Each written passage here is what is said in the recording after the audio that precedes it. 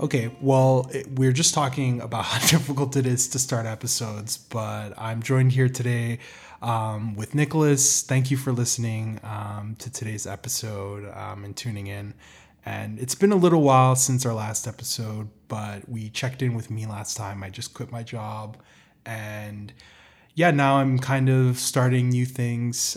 But Nicholas, how have you been doing lately? Well, starting new things, what does that mean? I feel like we left the last episode on a bit of a cliffhanger there. So maybe you owe everyone here a little bit of an update.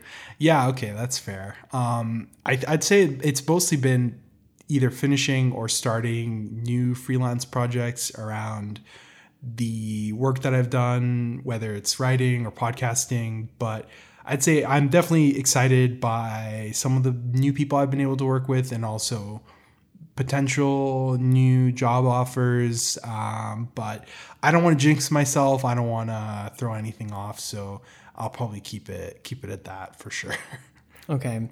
Yeah, that's fair. Yeah, I don't want to jinx anything for you too, but definitely hope there's some good opportunities coming your way.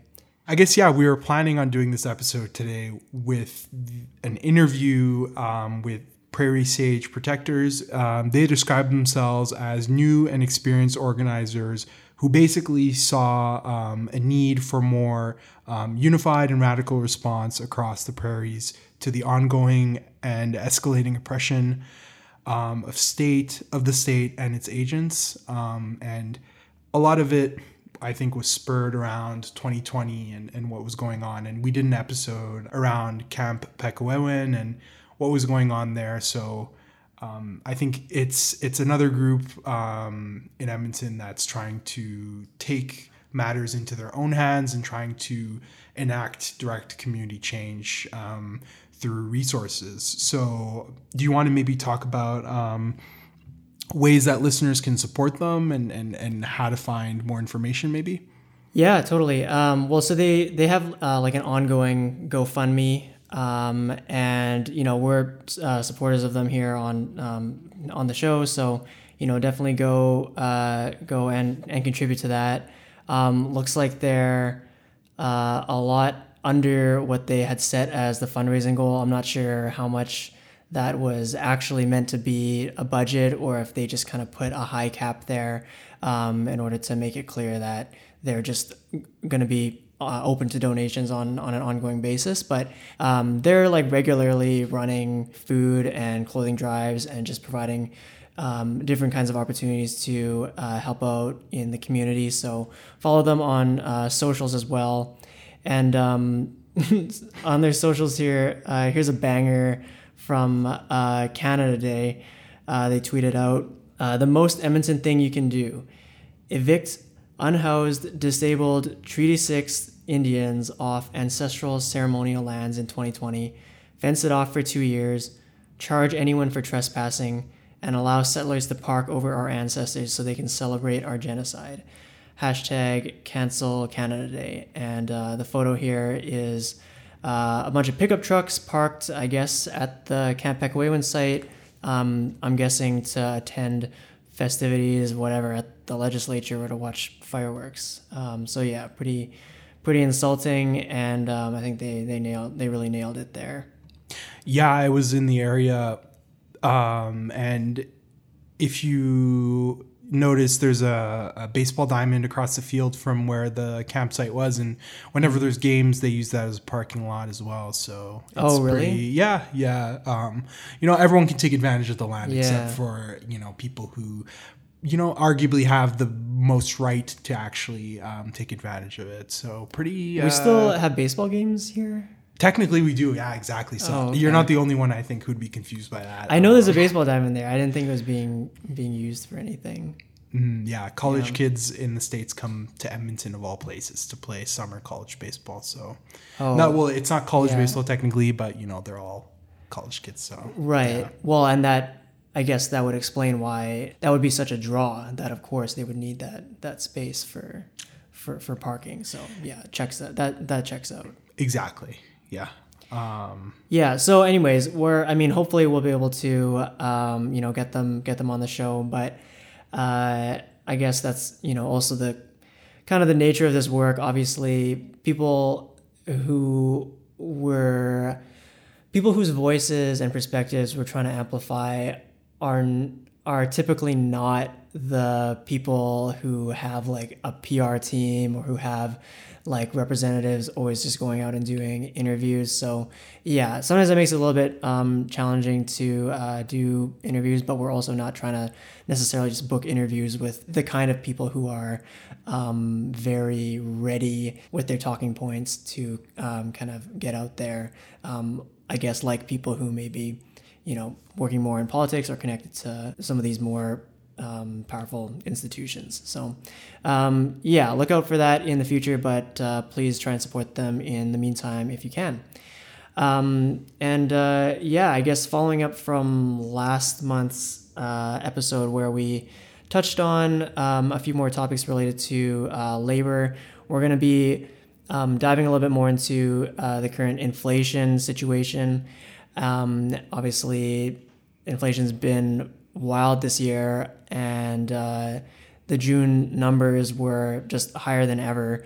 So that's definitely something we want to dig into more, how that's affecting people and how the media is covering it, and I guess how corporations are continuing to take advantage of the situation to the tune of more profits than ever.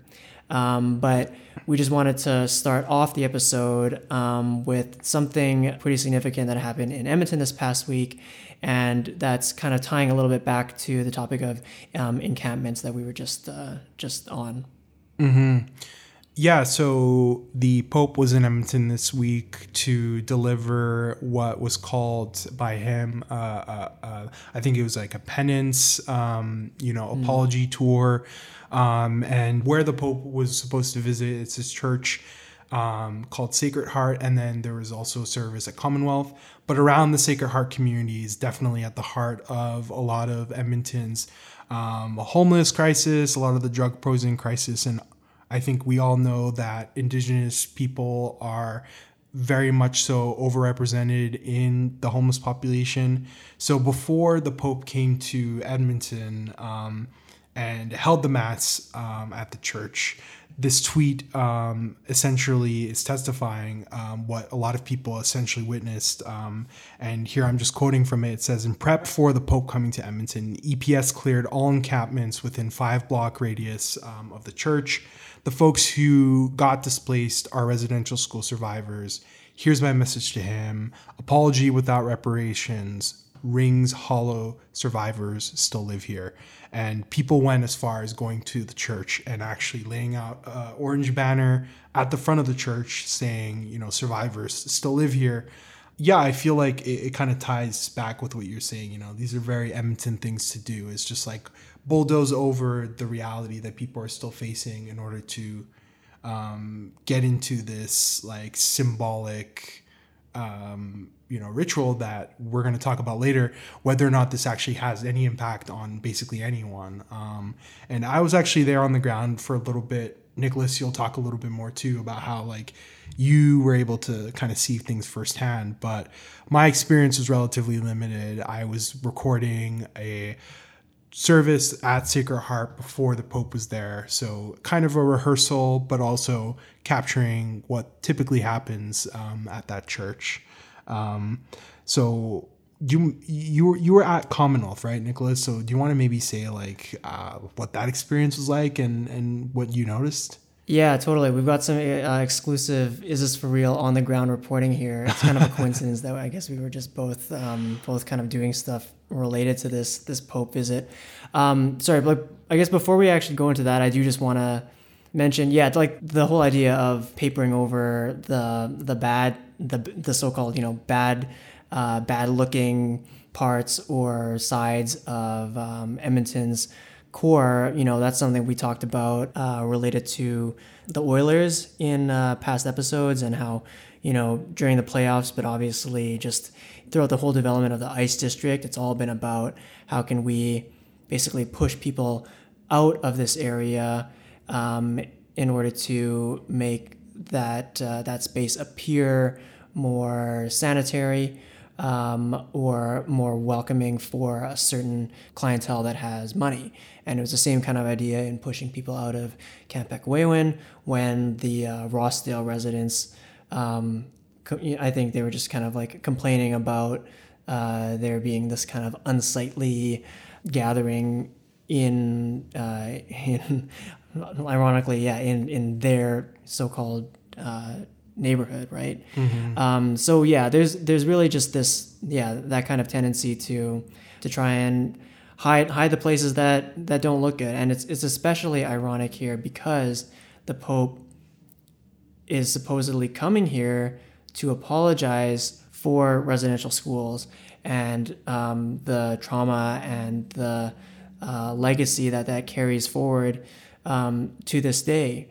And it's impossible to separate that legacy. Like that legacy is so tied to today's homelessness crisis, right? And here's an opportunity to get more eyes on the issue, to get more people talking about it, and to really make that issue visible and tie those things together. Yet that instinct to cover up those blemishes only serves to actually downplay that legacy and downplay that issue and make it seem like the Pope is coming here to apologize for something that's in the past, or that we moved on from already, that doesn't really have much bearing on the present, and that almost doesn't really need to be addressed in as significant a way as it really truly does.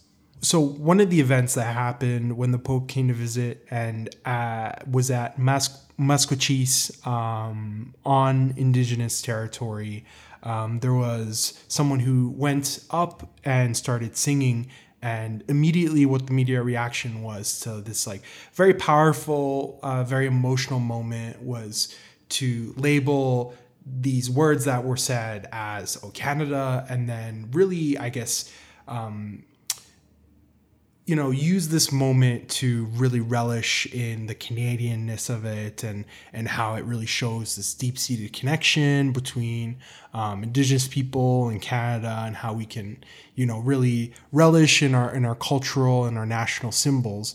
And then only for the real news to come out that the intention of this singer, this Cree singer, was never to sing "O Canada," that the national anthem, may be similar to the actual song that this person was trying to sing, but it had no relation. But, we quickly jumped onto that as, some way to pump the typical Canadian kind of national lingo that, in my opinion, is incredibly surface level and at its core, I think, carries a lot of either meaningless messages or very colonial messages that needed to be, pumped in to what this person was doing at the Pope. Yeah. That's a really good, and that's just like another really good example of just the way that we try to avoid confronting hard truths or confronting anything that's going to make us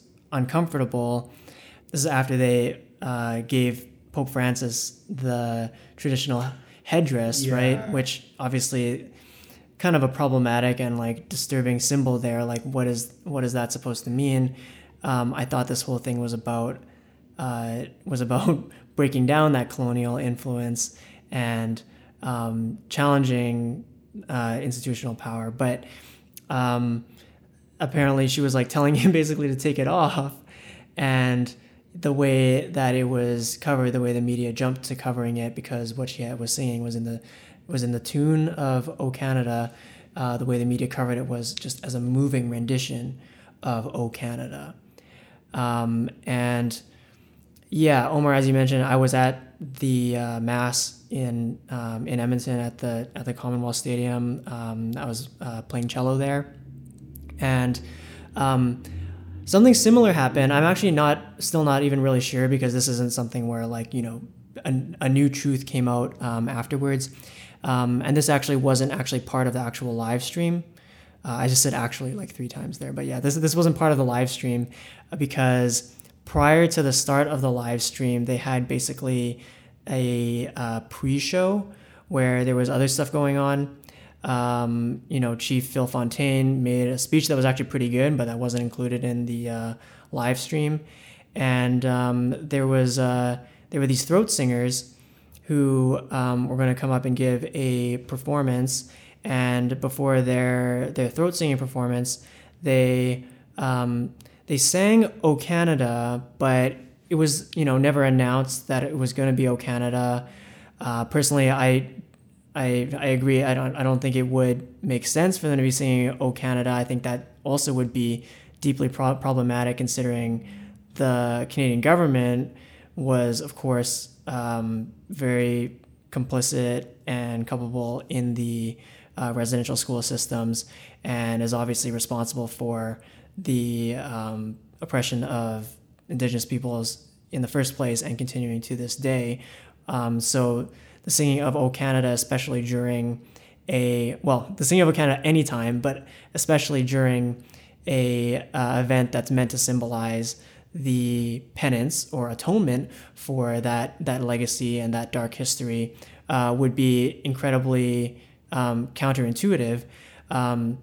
So anyways, they start singing this tune that kind of sounds like "O Canada," but it is kind of more in like a wailing style, and everyone in the stadium, as soon as they start to feel like, oh, this is to the tune of "O Canada," everyone stands up. And I think I'm still not really sure. I mean, I hope it was meant to be a similar kind of subversion of "O Canada," whether that's as a form of resistance or assertion, or otherwise some kind of challenge to the framework that they were being made to act within. I hope that's what it was, but that's definitely not how the crowd interpreted it. So yeah, something kind of basically similar that I saw happen at the mass there. Mm-hmm. Yeah, it's very difficult, and one thing I think that I didn't think about before was all the power dynamics that are at play there, and the difficult position that a lot of people find themselves in front of what we're often told is, the center of power, these large institutions and the leaders at the top of that. So I think when someone like that comes to town, I think people view that within a different light, within we're somehow privileged, or, we're fortunate to have someone extend themselves this far, someone this powerful. So I think people almost internalize that and react in that way, when the reality is that this is a penance, trip. It's the dynamics should be almost flipped, but I think even in that situation, it's not adequate, I think, for the victims and people who've had their whole culture go under genocide, essentially. Yes, exactly. Yeah. Why are the victims of the crime that's supposedly that the Pope has supposedly come to atone for? Why are the victims kind of expected to feel honored to be in that space or in that presence? Why are they, in fact, honoring the Pope with like a headdress, as if he is, the colonial ruler come to ask for tribute from his foreign lands, right? It definitely just is the same kind of vibes as whatever, Prince William going around the world, and people in poor nations are supposed to feel so honored to be in his presence. And when people were asking me what it was like to be at the mass there, something I've been saying is that it almost felt like I was living in medieval times. And I mean that in, I guess, a few different ways. Basically, when the Pope kind of came in his Pope-mobile, there's a big crowd of people on the floor level of the stadium. Everyone got up and everyone's kind of moving around the stadium. Obviously it's, fenced, so no one can actually get to the Pope, but everyone's trying to get to the closest spot in that area to the Pope. And as the Pope is kind of driving around the stadium, making a full circle, the whole crowd there is making a full circle as well. to just stay as close as they can to him. So there's those kind of vibes where just, when you see those kind of medieval times or like medieval fiction depicted in media, it's always like this is the kind of reverence that people have for the monarch, right? And that's the kind of respect that this ruler commands amongst the peasants or whatever, amongst the common folk. And in the backdrop of all this too is they brought out these Dene drummers to be drumming the whole time as Pope Francis is making his way around the stadium, and he's like blessing babies along the way. So I want to say this was like 10 minutes or something, where like slowly making his way around the stadium to the front, and the whole time there's these like Dene drummers here. So there's those kind of power dynamics too, where it's like, oh, the focus is on Pope Francis. We're clearly here to honor him. We're here to pay our respects to him, and members of the subjugated class are given the role of entertainment or meant to kind of announce his greatness's or I guess his holiness's entrance or his arrival, right? So yeah, I guess upon reflection, I feel like that is also kind of problematic. But Omar, something I think we were talking about before too is, we can keep nitpicking, I guess, how the symbolism came across, or whether this was played or whether this was presented or curated in an appropriate manner or in a way in which the right message would come across effectively. But I think something we've also kind of just been asking is like, what use even is there to symbolic gestures? What change can even come about from a symbolic apology?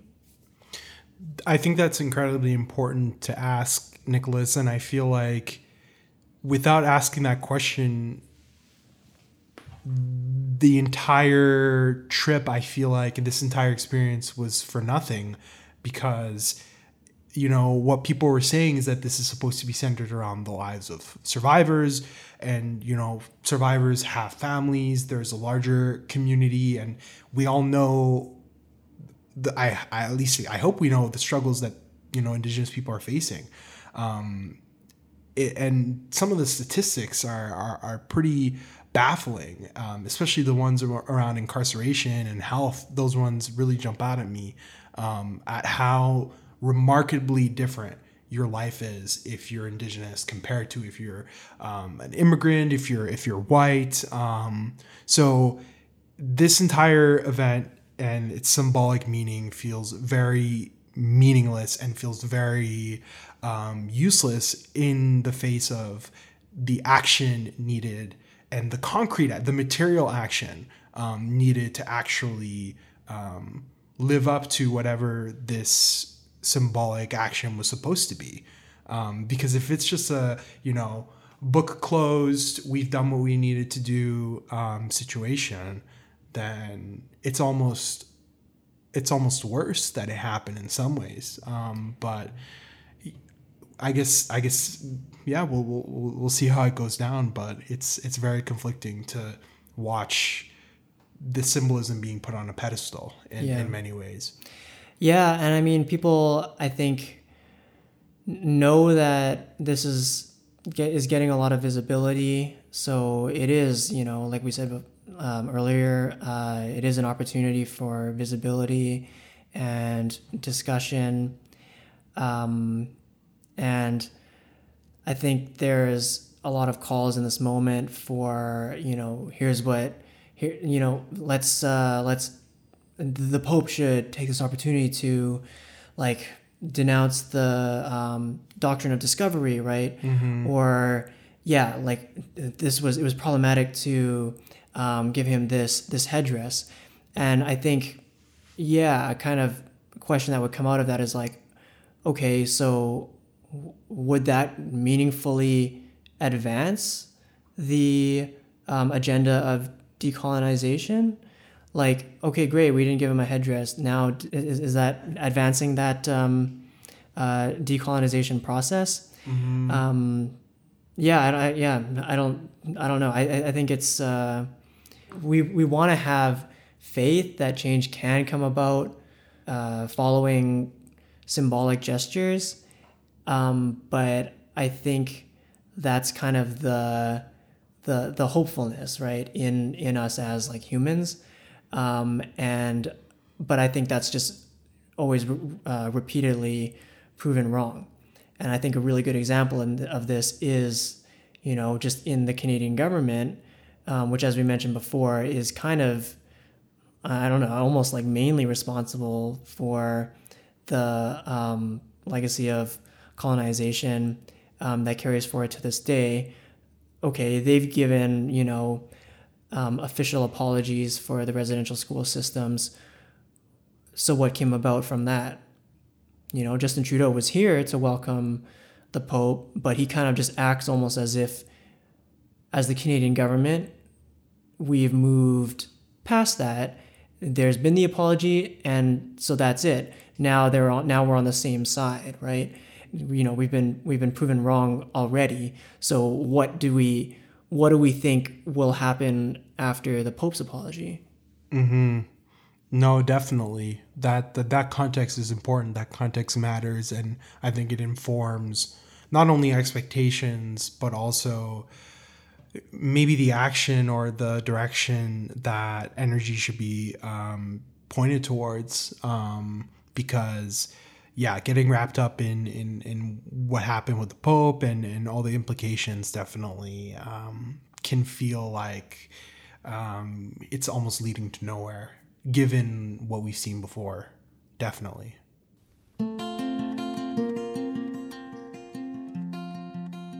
So we wanted to turn our attention to the inflation situation, or I guess the inflation crisis. At this point, we're all feeling it, different people to different degrees, and that's what this kind of new study here is laying out. It's actually, the article covering this is in the Globe and Mail, and the study is from the University of Calgary. And the headline here is "Provinces Leaving Behind Low-Income Families as Inflation Surges Study." Omar, how have you been doing amidst the inflation here? Well, not that great, honestly. I think my first reaction is to laugh because it's been one of my biggest coping mechanisms is just using the kind of like you can find humor in a lot of things, but it's been incredibly difficult financially. I feel like the more progress I make, the more I find I somehow fall behind because expenses are just such a big part of the amount of money I make. So it really, I think, has put into perspective just the reality in this economy where the more you make, the easier it is to live just empirically because you don't have as much of a risk of, just running out of money, or you don't have to worry or have the anxiety that comes with being unsure where your ability to survive will come from, because I think that ability is fundamentally tethered to your employability and your ability to make money in whatever way possible. So it's not been the best year for me, but I think I'm coming out of the other side of it almost with like a newfound pragmatism, because I feel like I've understood that there's no other route to survival outside of making money. I don't have. I maybe I can marry rich, or someone, get a sponsor. But these are the options for most people, and I'm definitely in that boat. So I mean, I want that for you. Yeah. to marry rich. Yeah, I want that for me too. Yeah, I mean, something that I've been kind of just struck by, especially throughout the rapidly rising gas prices is just how people just have no choice. Like, I mean, you think about how the gas price has more than tripled since the lowest point, during the start of the pandemic there, and how quickly everyone just kind of has to get used to what the new price is, right? Mm-hmm. You complain about it for at the moment that it goes up, and pretty soon you're like, well, that's just what it is, and everyone just has to deal with it, right? Mm-hmm. So anyways, the gist of this article and this study from the University of Calgary is basically that inflation impacts low-income people especially hard, and that homelessness rates, we were just talking about homelessness earlier in the episode, homelessness rates are just inevitably going to increase because of this if more isn't done to curb inflation. Mm-hmm. So these are stats I'm sure everyone's heard at this point, but a recent Statistics Canada report showed the Consumer Price Index reached 8.1% year over year in June, after a 7.7% gain in May, the largest yearly change since 1983. And apparently this suggests that inflation isn't going to cool down for at least another 2 years, because just of, we're still coming out of COVID. The Bank of Canada has been increasing interest rates, and obviously there's just kind of an ongoing World War III, in case anyone didn't notice. The article goes on to say the index, the Consumer Price Index, can be helpful to understand the strain on middle-income households, but it's a terrible measurement to understand the impact to lower-income households, which spend a significantly larger portion of their budget on shelter and food. And Omar, that's exactly like what you were talking about here, where it's lower-income households where the inflation is making the difference between breaking even and not being able to survive, or having to go without something that you need. And for middle income or higher income people who might have more of a safety net, or who might already be in a situation where they are growing their savings or putting aside money, it's not really impacting them the same way. No, it's a very fundamental change, and I feel like because there is so little solidarity, broadly speaking, between different parts of the working class, it makes communicating this difference and maybe understanding it a little bit more difficult. But I think for those who experience it and maybe fluctuate in their life between different phases, it's so easy to understand how much this impact is so much deeper when 80% of your budget goes towards paying rent and food, and then that extra 20% is already so minimal. It's very different versus someone who's, like you said, Nicholas, is paying like 20% of their income towards those necessities, or maybe a little bit more. It makes a huge difference. And in Alberta, like this article is saying, we have the lowest percentage of social assistance income indexed to inflation. But still, this idea that social assistance should be indexed to inflation still falls under the problem with the fact that inflation isn't necessarily the only marker that we could use to dictate whether or not people should be receiving more than they currently are. Because if we're only using inflation, I think we're definitely missing a lot of other indicators that people's lives are unaffordable, or that they can't plan for things that are going to be more expensive in the future if they don't have access to more money, basically. Yeah, I mean, not to mention that even indexing to inflation, let's say on a month-to-month basis, ignores the fact that as inflation rises month to month, people still have to pay those costs, and then if the social assistance isn't indexed until the month afterwards, it's just like inherently lagging and not even meeting the bar. So already indexing social assistance programs to inflation is a very low bar, yet only 32% of social assistance in Alberta for lone parents is indexed to inflation. And for single adults without kids, it's only 3%. So we're not even kind of meeting that really low bar in Alberta. And by the way, Alberta is the lowest out of the out of all the provinces here for indexing social assistance income to inflation. Between index and wage conversations and poverty conversations, I think all of this leads somewhere, or at least it has an impact and a consequence, and the impact and the consequence is poverty. And I think that is not only shown in how much homeless people there are and how much that has grown since the pandemic, basically doubled in Edmonton, but also things like food banks. So the demand at the Edmonton Food Bank, for example, doubled since 2020 as well.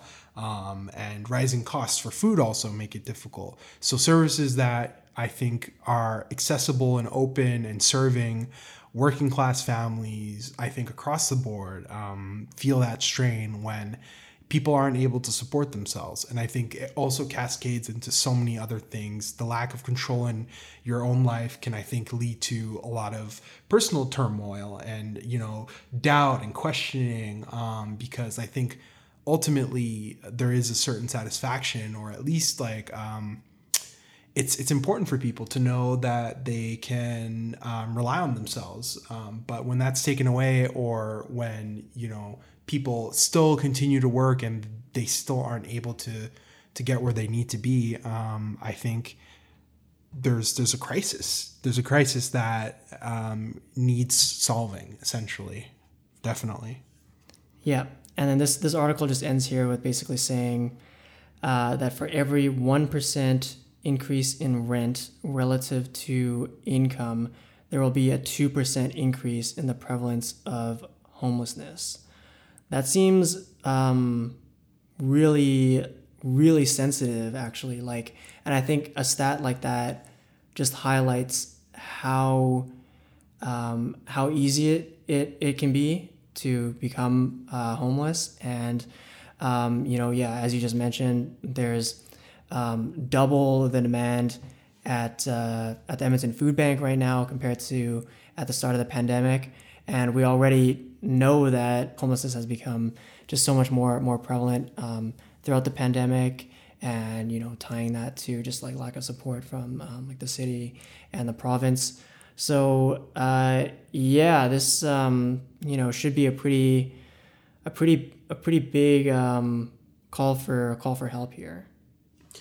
Yeah, no, absolutely. And I feel like framing it within these are intentional actions in a war against, poor people, I think really is a good way to frame it. And I feel like there are a lot of people who are participating in this. We talked about the government with social assistance, but there are also a lot of companies that are profiting from inflation, that are making a lot of money using government subsidies, whether it's from oil and gas that we've seen recently as the provincial government in Alberta has done, but most notably with groceries in Canada. So Loblaws has seen sales growth that has been staggering in the millions and millions of dollars since the pandemic has started. And that has kind of cooled off a little bit recently, but it's still been in stark contrast to how they've treated their workers,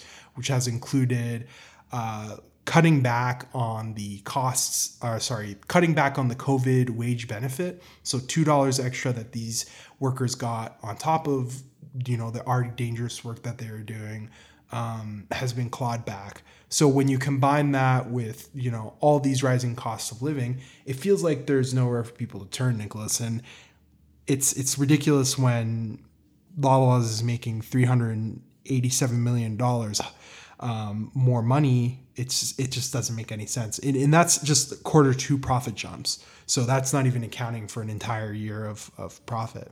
Yeah.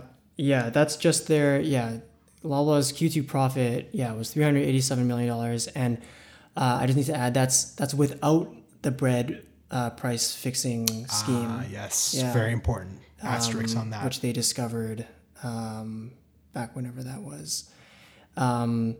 This is, I think just, throughout the last few months, we've been pretty inundated with this stark contrast between companies making record profits and people, losing their jobs or being subject to inflation, and then people getting, I guess, used to the inflation because, as we kind of just said, you don't have a choice. And then the fact that people have gotten used to inflation, companies then piggybacking off of that to raise their prices even more because they know people are just kind of stuck having to pay more. And then that drives inflation further. Companies have been like just explicitly bragging to their shareholders about this. So it's not even like it's a secret. No, not at all. And this was even more, I guess, like stark at the peak of the pandemic when companies like Amazon, for example, were making record profits. But now that things have really quieted down, pandemic-wise, not saying that, COVID is over, but I think it makes it easier to lose sight of how much better companies are doing compared to workers, and how much that discrepancy and that huge gap isn't being addressed meaningfully for people. And the status quo is just prevailing in so many meaningful ways. And one way that I think this is happening is through, media coverage that's really favorable to businesses, but I think that also frames coverage and puts personal responsibilities onto consumers as if you can budget your way out of like record high inflation, or you can budget your way out of poverty wages by strategically making purchases when they're necessary or not necessary. When I think if media was critical of who they should be critical of, or at least the people who have influence to change the situation, there would be much heavier criticism of Loblaws and less, advice columns on how to save money or how to budget on pennies, basically. Yeah, coming closer to the end of the episode here is a couple fun examples just from the last few days that we gathered from global news. Really, it's just kind of, maybe some of you saw this that like Bloomberg graphic that was going around for a while. It's like how to deal with inflation, and it was like try eating lentils instead of beef. Don't buy in bulk. And then the third point was just no one said this would be easy, and that was it. And the article headline there was like, inflation's going to hit you especially hard if you make less than $300K a year. And then those were the coping mechanisms. Try lentils instead of meat. Don't buy in bulk. And no one said this would be easy. So anyways, we're basically getting into that level here of cringe, I guess. This is basically bringing a bit of our cringe corner into the episode. But so here's one. It just says it's called Rising Inflation Eating into Young Canadians' Disposable Income. It's insane. It's insane was in quotes. So already right off the bat here, the headline is framing it as like, oh, boo-hoo, your disposable income is being eaten into. Young Canadians, well, you have it so easy. Like, who cares if your disposable income is being eaten into? Like, you shouldn't be living so like lavishly anyway. So you can tell what the framing is right off the bat. And then let's see here who they talk to. in this article. Deborah, who lives in Toronto and has been working as a front-end developer for the last 2 years. Okay, so not exactly, I would say representative of the working class. Actually, let's see what's the. Well, I feel like that's also like a very strategic play from the journalists or even the people answering the questions in this whole framing, is that these are people who could probably afford to make some of these suggested cuts, or like we were talking about, some small lifestyle change isn't meaningful. But when someone's margin for error in their monthly budget is like negative $5, and they don't know how they're gonna pay for everything they have to pay for to survive, then these really don't apply. But if you're a front-end web developer in Canada's biggest city, your salary probably makes you enough money that you can, be flexible. Yeah, you can enact whatever change you need to fit with whatever times you're in. But it's just not representative of what's going on for the vast majority of people.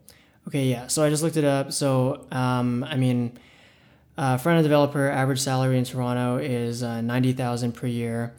That's lower than I thought it was, but I guess a front-end developer in Canada at Amazon, it says is $134,000. This is just off of Indeed, so I don't know if that's accurate or not. But even if those numbers are lower than they actually are, that I would say is still not representative of the kind of person that's being truly affected by inflation in the way that we talked about earlier in the episode. So anyways, sure, Deborah's a front-end developer in Toronto. Let's see a little bit more about her situation and what kind of advice she has. Deborah says rent is the major variable eating away at her income and ability to save for big goals like buying a house. As for easing discretionary spending, Deborah is scaling back on outings to restaurants and bars, and not even bothering with concerts, noting how often they're getting canceled. Instead of, let's go here, here, here, it's more like, okay, let's go here and share something. Maybe I won't buy a second drink, she said. Or, I might have friends over and we'll split Uber Eats or something like that. Just seems a little more conscientious. Travel is one activity she was hoping to get back into, but is holding off because plane tickets and accommodations have gotten pricier. The outgoing delays at airports is another factor influencing her decision. So, okay, this is like the things that are being talked about here. It almost seems like they just made up this person, Deborah, and gave them quotes to try and paint a picture of young Canadians as living excessively extravagant lifestyles.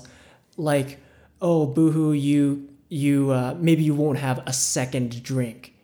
And like even instead of let's go here, here, here, it's more like let's go here and share something. Like that quote there is just written to try and portray, to try and perpetuate the stereotypes of like millennials as just spending too much. No, absolutely, and I feel like it's very alienating to read something like this, and to if you're taking this at face value, I feel like you can definitely have feelings of inadequacy, or question your own I guess how you match up with these people that are living in this world where it's like, okay, the option is between one drink or two, and that's what this monumental economic crisis and inflation means to you. It's the difference between one drink or two. It's not whether or not you're going to be homeless, or whether or not you're going to have food in your fridge. And I feel like it's dishonest, because you're right. This is not representative of anyone, and it almost feels made up. Yeah. Well, and this is this is how the media wants you to think about inflation. They don't want you to think about it as companies like Loblaws raising their prices and making a record $387 million in profit in Q2 alone. They want you to think about it as your responsibility. And if you're being hit hard from inflation, it's just because you failed to scale back your extravagant spending. So anyways, sure, maybe they made up this person, Deborah. Maybe Deborah's position as a front-end developer in Toronto isn't representative of the working class, but let's see who else they talk about in this article. Maybe the next person that they mention will be more representative of the kind of person who is hit really hard by inflation. So, Jen Che, who grew up in Toronto, another Toronto story, is a marketing professional in the fintech industry. Fintech, and has been working and living abroad for the past several months. She now lives in Switzerland, where she has said she is making significantly more money and has been able to save more money than she did while working in the city she was raised in. What? Who are these people? Yeah. How are they finding these people, and why are they talking to them? It's not only that, but like in the context of Switzerland as a country, I highly recommend any listener go and look up what it's like to be from Switzerland, and not only that, but how difficult it is to immigrate there and to work successfully, and how expensive of a society it is. So yeah, it's baffling who these people are and how this is framed as just young Canadians. These are young Canadians. Yeah.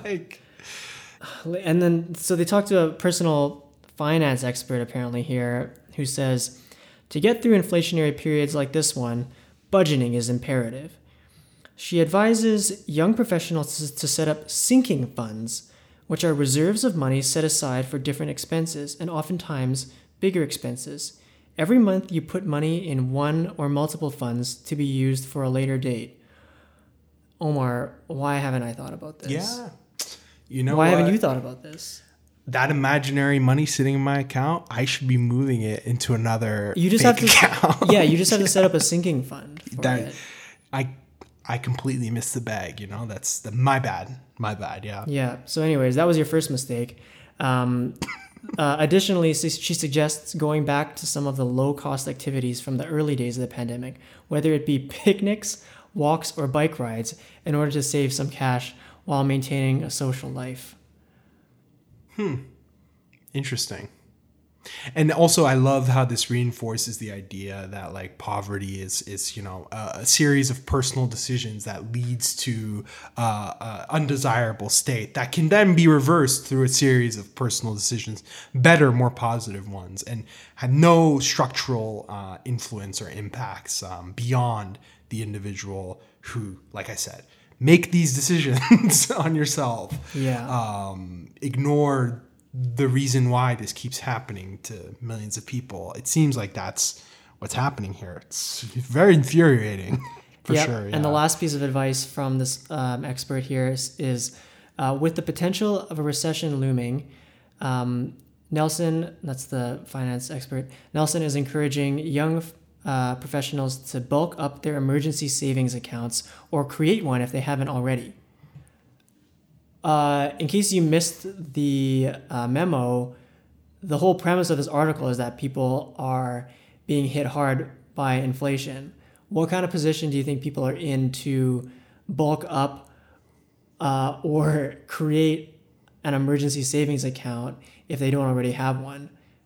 At a certain point, we're going to have to start thinking and looking outside of this like capitalist ideology to create answers, because it's getting to the point now where the contradictions are becoming so obvious and like it's almost like at the surface level.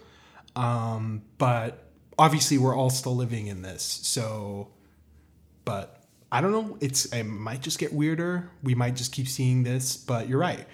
How can you spend money that you don't have? How can you move money that you don't have in the context of an economic crisis that's impacting people and causing them to have less money? Unless, of course, you have some connection to Switzerland or, you work in this very, I don't want to say very small, but comparatively small industry to what almost everyone else is doing.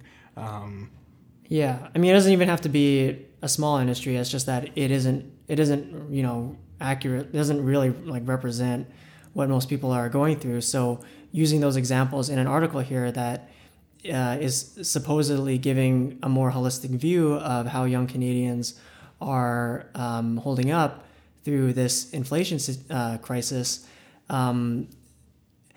As like the more we're talking about it, I think, yeah, there's the angle that this article is maybe, you know, trying to pin more of the responsibility on you. But I definitely think that anybody who's being hit hard by inflation reading this just knows how unrealistic it is. So I think maybe more of the purpose of this article is to try and just shape more of a narrative around inflation not being a big deal and not really needing to be something that we address or that anyone pays any kind of political price for, or that needs to lead to any kind of systemic change.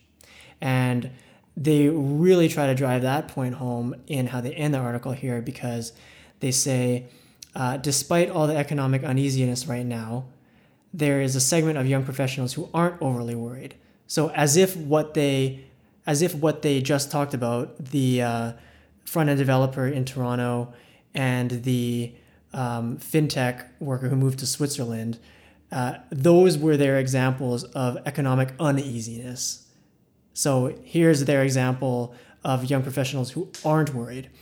Toronto-based portfolio manager Charlie Digalakis says the current economic climate has certainly caught his attention, especially the high gas prices, but he feels confident in the decisions he's been making amid the trifecta of soaring inflation, high housing prices, and rising interest rates.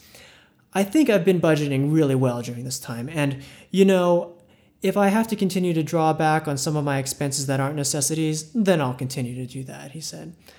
Well, folks, there you have it. That's all you need to do to stay afloat and to be in a really good spot. Just draw back on some of the expenses that aren't necessities, and you'll be swimming. Exactly. That is the recipe. They've solved inflation. I think that's we should thank them. Yeah. So anyways, yeah, that was an article from Wednesday. So Global just hitting us back to back here with bangers. Just to jump in real quick, Global, but originally the Canadian Press. Oh, okay, right. So this was just posted by Global, but... So reposted, yes. So, yes, reposted. So they use the wire service. Not to excuse Global, because they're still platforming, of course, but it is a wire story. Tell me more about the Canadian Press. The Canadian Press is a pretty old institution, similar to like the American Press or the Associated Press, where it is focused on news gathering for the sake of news gathering in places and ways that other publications might not be doing, to essentially ensure that they can get the almost like standard story of the day and make sure that that can also be used by anyone else. So they run a wire service essentially where you can pay the Canadian Press, or in some ways I think you can also use it in unpaid ways, but mostly it's a service for bigger publications to include CP stories in their publications to fill out places that they might not have reported, or just get stories that in places that they aren't. So that's kind of what CP kind of like resume padding, I guess. Definitely like resume padding. Well, Global definitely didn't need it because they had one of their own coming immediately the day after. And the headline here is inflation, high rates putting big purchases on hold, how to budget for must buys. So some more problematic headline framing here. Yeah, inflation is only hitting people who are planning big purchases. So, I mean, what's the big deal, right? Mm-hmm. Canadians are increasingly shying away from buying big-ticket items amid rampant inflation and rising interest rates, new polling shows. But experts say there are ways to adjust your budget when avoiding major purchases isn't an option. Anyways, I'm not going to read the whole thing, but they talked to another personal finance expert here who says it's, quote, prudent to put off big-ticket purchases right now. well, good thing I read this, because I was definitely going to make a big ticket purchase right now. Oh yeah. That's true, right? Like I completely forgot that I was gonna buy something very expensive, but then I read this. Yeah, you were gonna redecorate your place, right, Omar? Oh yeah. Yeah. I've been telling you about that German shelving system. I've been really interested in. The Germans know what they're doing. Of course, yeah. That's well, the good thing this article is here to rescue you, because this personal finance expert has told Global that it can be fruitful to put off major redecorating or expensive trips for a year or 18 months, as you can use that time to save for the project instead. So I bet you didn't think about that. No. Definitely did not. And here's another pro tip for you. Other expenses, such as home appliances or a new vehicle, could see price drops during economic downturns. So this recession could be a really good thing for you if you play your cards correctly, Omar. You may actually get a better deal by waiting, if that is possible for you to do, she says. Very interesting. I can wait to find out that I don't have $10,000 to buy the car that I want. But what's going to change between now and a year? I guess maybe I'll work more, and more of that money will go towards my increasingly rising basic necessities. But yeah, and what about a home, you ask? Well, despite rising interest rates pushing monthly mortgage payments higher, the resulting cool down in the housing market might actually make it a good time for some buyers to get into a home, according to Leah Zlatkin, a mortgage broker and expert with lowestrates.ca. That's really interesting. I wouldn't have expected that a mortgage broker would be saying that it's a good time to get into the housing market. When you first read that to me, I think I was pretty shocked, because it's not every day that you see someone who works in a field that could directly benefit from the advice that they're giving, you know? Like, I feel like it's something special. We should keep reading. Well, no, you do. I mean, I think typically you see people acting in self-interest, but, you know, mortgage brokers are typically the exception. Yes. Right? Yes, that's true. So that's why I was just really shocked here. They're usually very completely selfless. Okay, I guess throwing a little curveball in here, this mortgage broker says the other main factor is your sense of job security, as the cooling economy spurs rumblings of recession and a possible wave of layoffs. I would be much more concerned about losing a job rather than high rates, she says. So she's telling you, go ahead and buy that house. Don't worry about the high interest rates. Just worry about keeping your job. Something that, like, you should have thought about that before you quit. Yeah. My bad. Yeah. Yeah. Oh man. But still not all hope is lost. For those keen on entering the market, or who are finding their existing mortgage becoming too expensive for their comfort, there are a few strategies to stick to your budget. Zlatkin notes that some government-backed insured mortgages with 5-year fixed-rate terms are looking like a cheaper option these days. A common solution to mortgage pain, however, is changing your amortization, the amount of time in which you pay back the loan. Adjusting a 20 or 25-year mortgage to a 30-year term results in smaller chunks of monthly payments, Zlatkin says. If you're buying and need to keep the numbers low, I would say look to put down more and look to take a smaller mortgage, he says. Okay, great. Well, there's some great strategies there for you. Probably the winner there, I would say, is to take out a 30-year mortgage instead of a 20-year. Because if you didn't know, that will result in smaller chunks of monthly payments. Yeah, it's the great equation of saving yourself in the short term to screw yourself over in the long term by giving more money that you supposedly don't have, which is why you're saving in the first place or doing these changes. The logic is there. That's what I'm saying here. Yeah, I mean, they're just talking about like record high, or not record high, but very high interest rates right now. And as a mortgage broker, curious that she's telling you to take out a 30-year mortgage. during a time when the interest rates are so high, when in a 30-year mortgage you'd be paying so much more interest.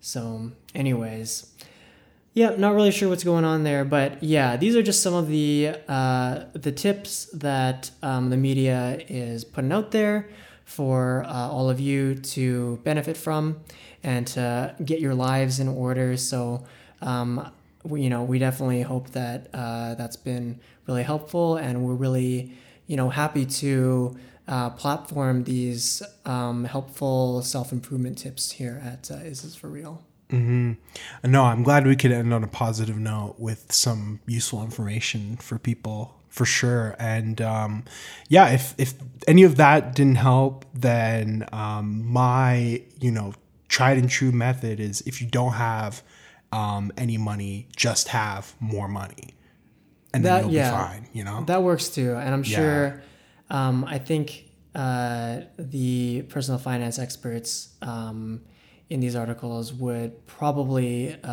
tend to agree with you, although they might have some strong opinions about where you should be immediately spending that money.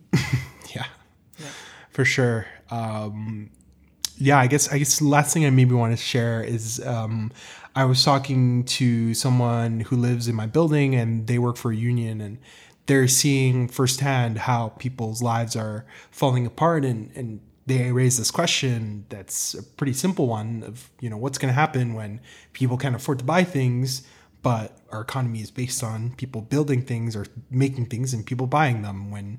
If your job doesn't pay you enough to live, how is it going to pay you enough to buy things to uphold the economy? Then what? So I feel like that train heading in that direction, it's only heading towards a cliff, but we have no conception or idea that this is happening, let alone what will be across the edge of the end of capitalism or the economy as we know it. But yeah, I mean, we have this information though. We had this article. Yeah, that's right. Yeah, why are you still asking that question? We already answered that. Yeah. What am I saying?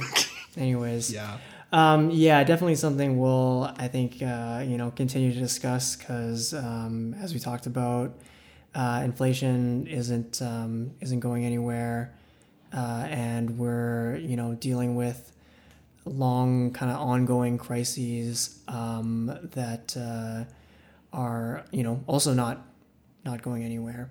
So it was really good to talk today and reflect on some of the stuff that has been happening in our city and that we've kind of been going through here. So looking forward to seeing where these kind of conversations continue to go.